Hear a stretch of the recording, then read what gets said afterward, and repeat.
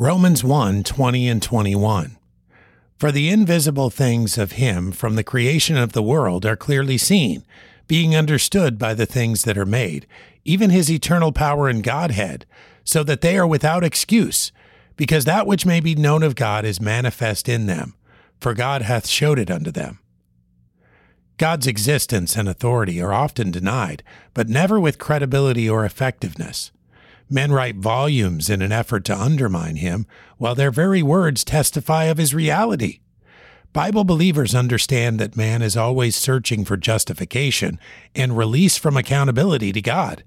The entirety of many a lost man's lifetime is spent in search of meaning outside God's will.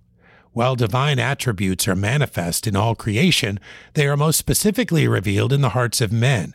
It is this nagging awareness of our Creator that reinforces a responsibility to God, as men choose either rebellion or surrender. The unbeliever never stands on neutral ground. The Father has made mankind aware of his eternal power and Godhead.